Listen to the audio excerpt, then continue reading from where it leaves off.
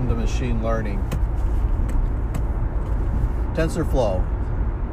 So, analyzed the credit card data on TensorFlow, and it was interesting because what it showed is that it was measuring, it's a binary entropy. That was the compiled optimizer was Atom, and it showed that the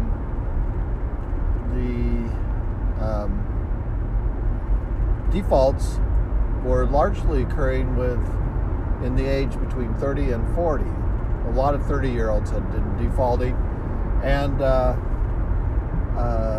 added a plot on their debt to payment ratios. So it wasn't to their income, but it was looking at their payment ratios as it related to their balance limit. And so what I did is I took the bill amount minus the payment and divided that by the limit, and it gave me a ratio, a debt ratio. And what I found is most of the card ranges were sitting around at 5, a ratio of 5. And what 5 represents would be the bill amount minus the payment divided by the limit balance. So that's what I wanted to see, is what that ratio was. And most of it was around 5, but then there was some that were above it. And I didn't count how many occurrences were above 5, but that would be interesting to see if there was a correlation between individuals above a 5 and the predicted default. So in that sense, you could boil everything down to a ratio, and then banks could consult individuals when their ratios got above a 5, because that could indicate there's a high probability of default on the horizon. And so rather than having to fight these individuals in a court or selling the debt off to a collector, they might want to look at the probability of getting a payment back, and then working with individuals to ensure that they pay off their debt. That's one of the bad cycles of credit card, is it's unsecured debt, and that there is a high degree of failure. So the cards are issued out and they charge exorbitant interest rates to offset the risk, and there is a high percentage of failure when the debt amounts get to a certain point, because they're paying so much in interest and very little in principal. And for that reason, the minimum payment will take almost perpetual amount of time to pay off the balance. So I remember once I had a credit card debt, and I was paying twice my minimum payment, and it was hardly going down at all, and it was very concerning. Sometimes you don't realize what $10,000 in credit card debt means, but if you had $10,000 in credit card debt, you should make $1,000 a month payments on it. And even at $1,000 a month payment, you'd be lucky to finish off the debt payments in 1 year. And for most people, $1,000 is a lot of money per month to expend on debt. But it's so easy to accumulate debt. And, one of the two great questions that you should ask yourself is, number one, do I really need this? Is this a need or a want? And number two, why am I not saving the money first to buy this item? So those who save have. And that's the universal principle. And borrowing on debt is always a bad idea because it implies that you're not living within your means and you're buying things that are not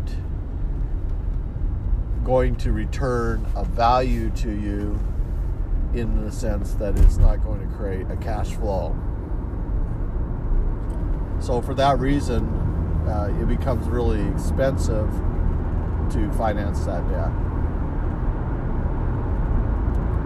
And so if your income, you don't have the extra $1,000 a month to pay for the $10,000 in debt, then you need to liquidate assets.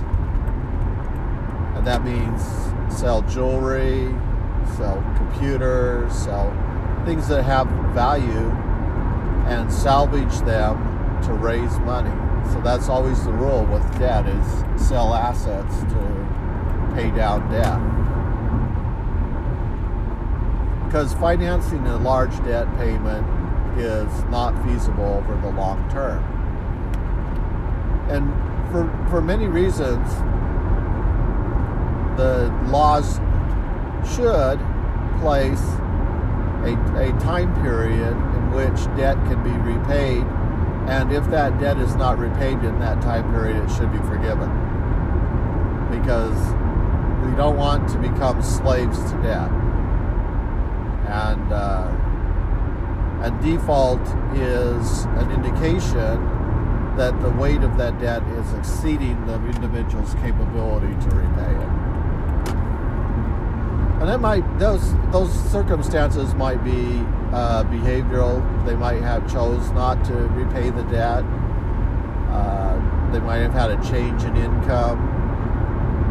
Their priorities are to pay for other things before paying down the debt. But debt should be painful. I've always said that up to a certain point. At one time in my life, I believed I could manage debt by minimizing the payment, and then it wouldn't be as painful. But what I realized when I did it that way, behaviorally, it wasn't as painful. I mean, I could have a low payment, but the debt seemed to hang on there forever, and I really do not like that strategy.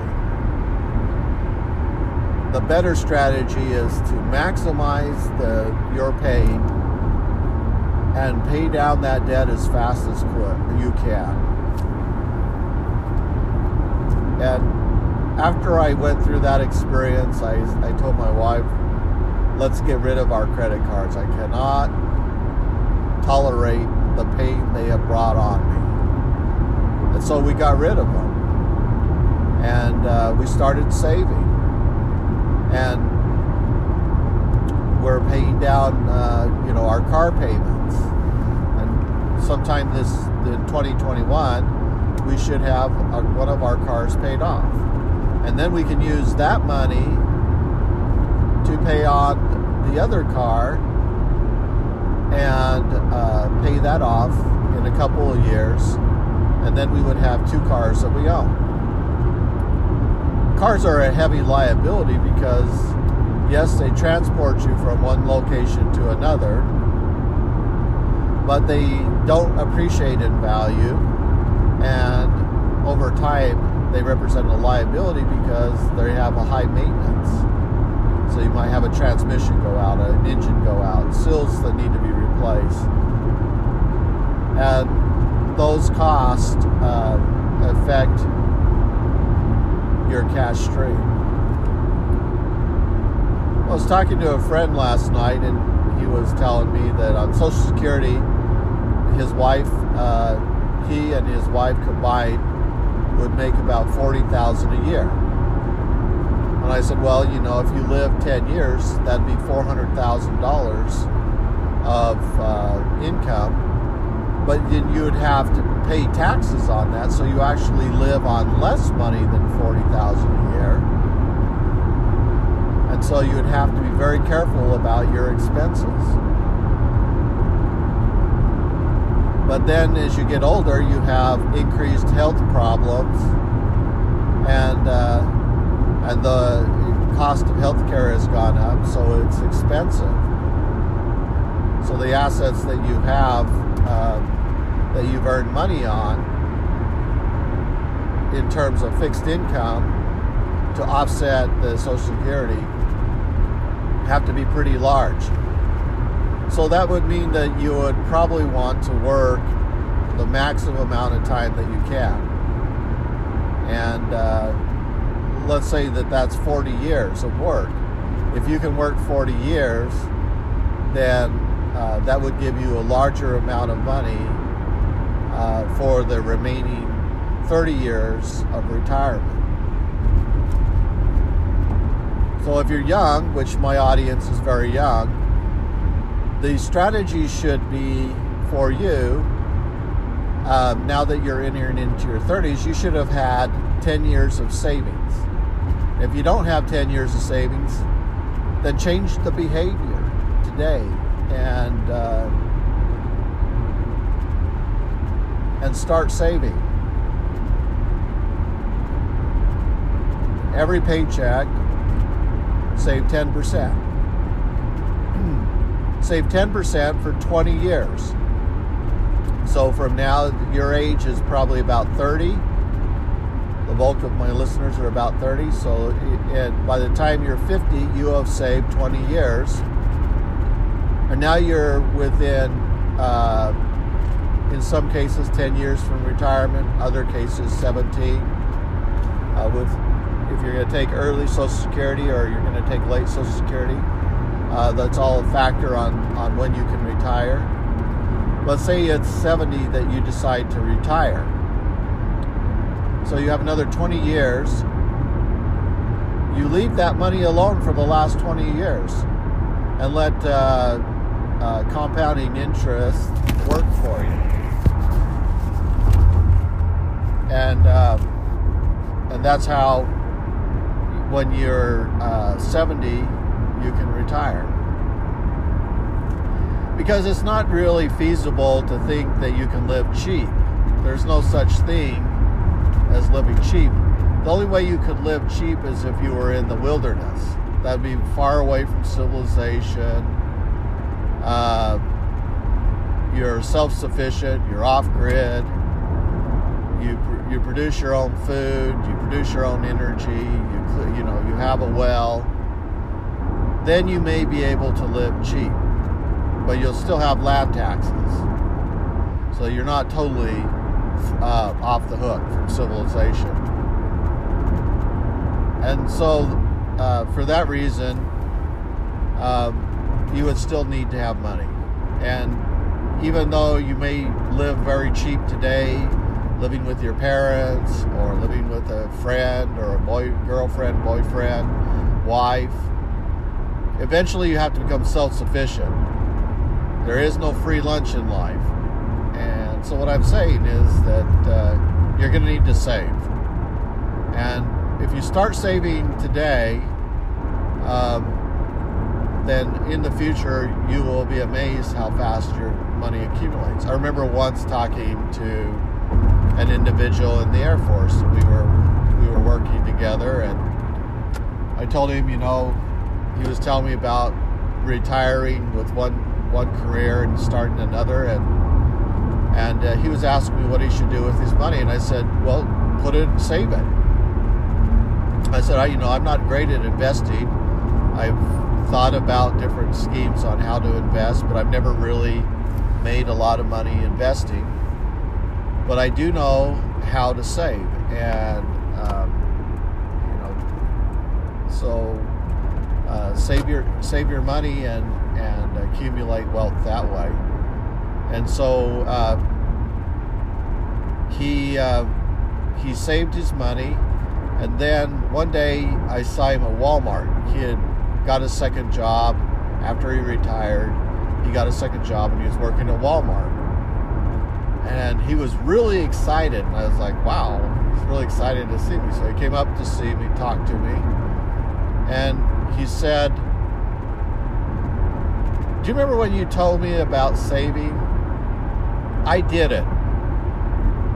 And I have been taking all my money I make at Walmart, plus all the money I save, from my income. I saved that, and I've got money saved there, and I've been buying Walmart stock, and that's when Walmart stock first IPO'd, so you can imagine how much that's worth today. But he bought Walmart stock, and he was really excited that he was able to get the Walmart stock at an employee discount, and he was accumulating his wealth. So he's accumulating stock in the company he was working for, and he had a retirement, and he was accumulating his wealth. And I don't know how many years he worked at Walmart, but it's the idea that you save for the future, because you can't know the future. That's the universal principle of investing. It's the Graham-Dodd paradigm of investing is you cannot know the future, therefore you must predict the future. And predictions are always a probability. So based on the probability, the degree to overfitting that you can run into, so you have to generalize, and then you have to make a prediction into the future of a trend. So make your predictions today, what you will be like in 20 years. Use 20 years as the guide. So you could invest in indexes. Indexes are a smart move. They, over a 20-year period of time, they usually appreciate about 7%. That was one number I saw that said, basically if you can't beat 7%, then just buy an index, and like an S&P index. You might be able to find some trust funds that are government subsidized. Nuclear energy, for example, is a good one where they pay regular dividends to entice investors. It's super safe. Those reactors don't go out of business, but they need capital, so they offer stock. The one that's really interesting I've watched is Netflix. I like Netflix because it's about 35 trades a year based on the percent change. So you just calculate the previous day percent change, and as long as there's a positive percent change, you hold your stock, and then when it switches to a negative percent change, you sell. And then you wait till you have 2 days of consecutive percent change before you buy. And you have about 35 of those trades that you can do a year, and that's a nice safe strategy, because the idea is on the day that it sells, it's not you're going to sell early, so you're not going to lose catastrophically.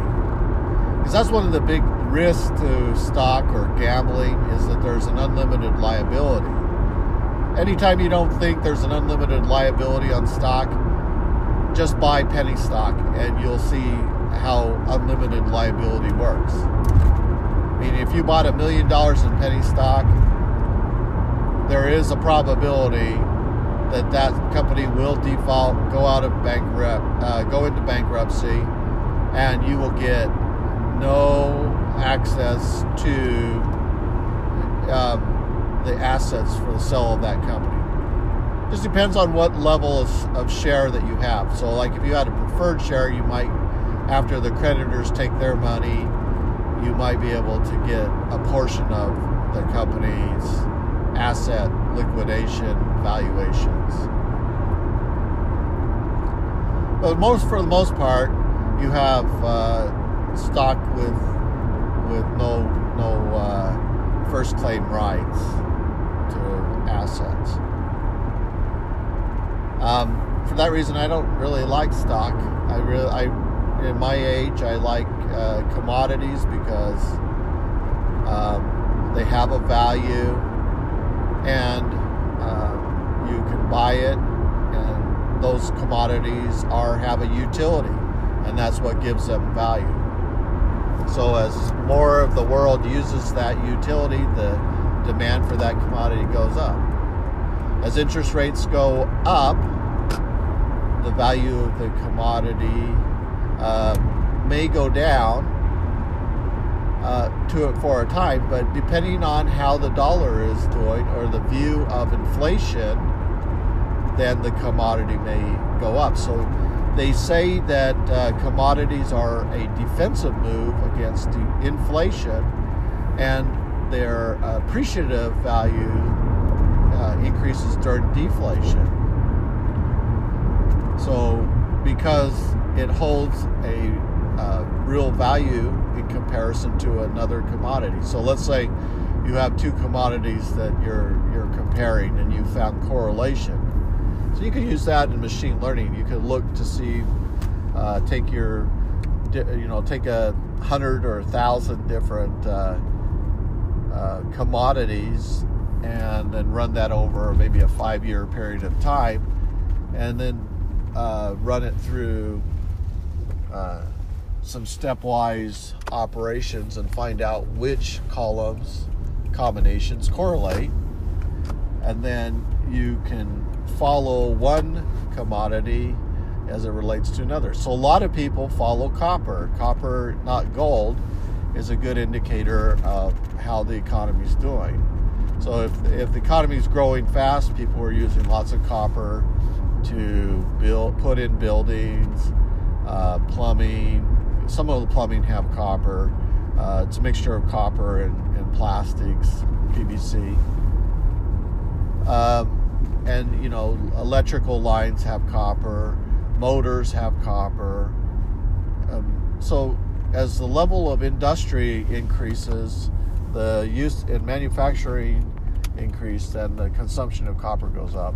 So copper is sometimes a very good indicator of how healthy the economy is. There are some computers that use gold, like mainframes used to use gold on their chips. There's better in terms of electrical connectivity, and so there were people that would watch for mainframe salvaging, and then they extract out the gold off of that and sell the gold. There's also silver. Silver's used in different industries, and I was surprised that you can do PCB programming on 3D printers, and they use a silver alloy to create the connectors. So you can put these PCB print boards on curved surfaces, and they showed one where they had it printed out on a little model of a car, and the PCB circuitry was printed right onto the car. So it's fascinating technology.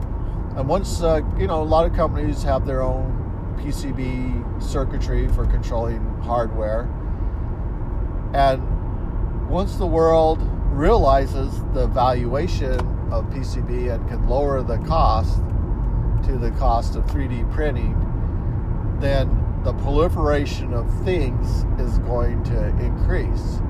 There's going to be more things that hobbyists are printing PCB boards to control, and you're not tying it to a handheld device through Bluetooth to control that system. It's running the logic right directly on the PCB board, controlling a controller that's controlling motors or actuators or whatnot. So there's a lot of hardware that could be used, and And so as the increase in hardware increases, the IoT information gathering is also going to be possible, because eventually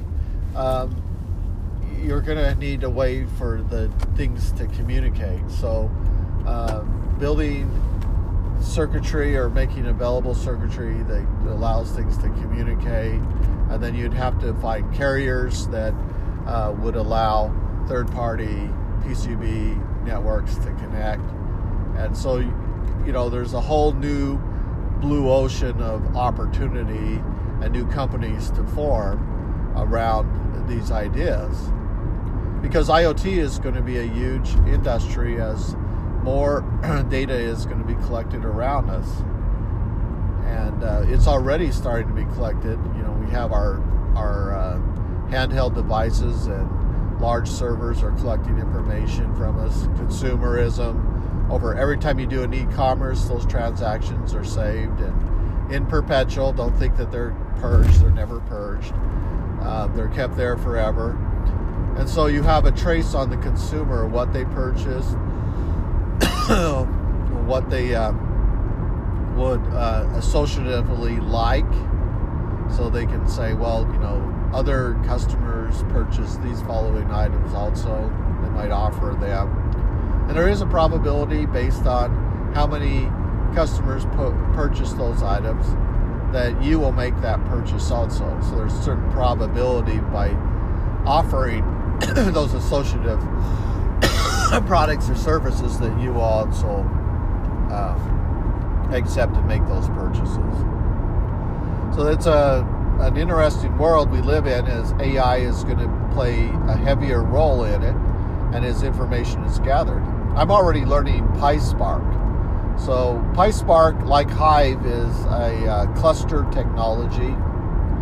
Your data is moved to clusters, and then you move through the Spark data context. So you create a data context, and that then gives you access to a list of tables. So it's a lot like SQL Server. You have a context, and then within that context, you have tables and schema objects, and then you can do SQL-like queries against the data. And then you can move that into data frames, or you can move data frames into PySpark, or just Spark data clusters, and then you can see your data visible there, and then you can access that data. So let's say that you're dealing with millions of devices that are collecting all kinds of different data. So you'd have lots of different data tables inside of your Hive cluster. Well, again, you have the same challenges as any data set. You have to discover the data. You have to find out what features are important, and then you have to learn from the data, and then try to find observable data. So you form hypotheses. You test those hypotheses. You do visualizations. Look at the distributions. Look at correlation. Look at variance. Look at, you can use Pearson for your correlation. And you can use pair plot if the data isn't too large. So you can take subsets. And then you can hook into deep learning. Deep learning is just amazing for the world we are living in, because, it's part of the Google Brain project, and it allows you to build these massive parameter networks. And when I say massive, we like, just for the credit card, I did I think it's 16 or 17 input nodes, and then I had a 24, 20, 10, and then one layer network. And it really did reveal quite a bit of information about the behavior of the group, that I started thinking, well, I wonder if I could really say that 30-year-olds are higher risk than 70-year-olds. But then I looked at how many people were 70-year-old. I did a graph and did the bill amount and the limit balance, and then I used age as my hue color, and I was able to see that there wasn't that many 70-year-olds who were carrying high balances. So that just the fact that there's less of that population. The working age is 30 and 40, so they've got incomes, but they're also spending lots of money. They're either they're buying homes, cars, furniture, and those things are heavy loads, and they don't have experience in carrying the debt, so they can get it over their head really easy. And it does indicate that by the default predictions that 30 and 40-year-olds tend to have more defaults than the other group from the test sample that I used. Of course, I'm using a small data sample. I'm not using the whole United States. I'm just using, some data that I found on the internet and then analyzing it. So, not so concerned about whether or not my correlations are correct or my observations are correct at this point, because I have an unknown, which is the data source, but I still can analyze it and say, here are the observed behaviors I've seen in that data source. And so as you learn, just like we learned from experience, interacting with people, you can learn from the data also, because the data may reflect the whole span of time. And that's one of the amazing things about deep learning is I know we're going to need larger hard drives. We were talking about terabyte drives, but I think that the world of machine learning and large data sets is going to make the need for those hard drives to be petabyte very soon. Because I find even with my terabyte hard drive, I'm about 50% full, and I'm like, how can I be 50% full? That's a huge amount of data to be putting on there. But when you look at the number of Python libraries you're downloading and the data sets, some of the data sets are small right now. They're in the under the 2 meg mark, but then there's some that I've downloaded. They're up in the 12 to 25 meg benchmark, and I've actually had to take a narrow scope of data from that, so not the whole population, but just pull like Idaho and Utah, and ignore California because California's data set is too large. And so since I'm not doing this professionally, I can ignore those larger data sets. But if you were doing it professionally, you would want to have as much data as possible, and then you would need big machines with lots of CPU to crunch through it quickly so that you're able to get some results fast. And those are the types of things that you need to be thinking about that help you understand your data. And the other thing too is collect your data wherever possible. So start build a couple IoT devices and start collecting data. Collect temperature, collect light. Start with easy things and then move to more complex things like movement. Infrared movement detection. Measure how many rodents are moving across your floor at night. Put it in your garage and see how many mice are moving around. But collect that, put it in visuals, and then make predictions. See if the population is increasing or decreasing.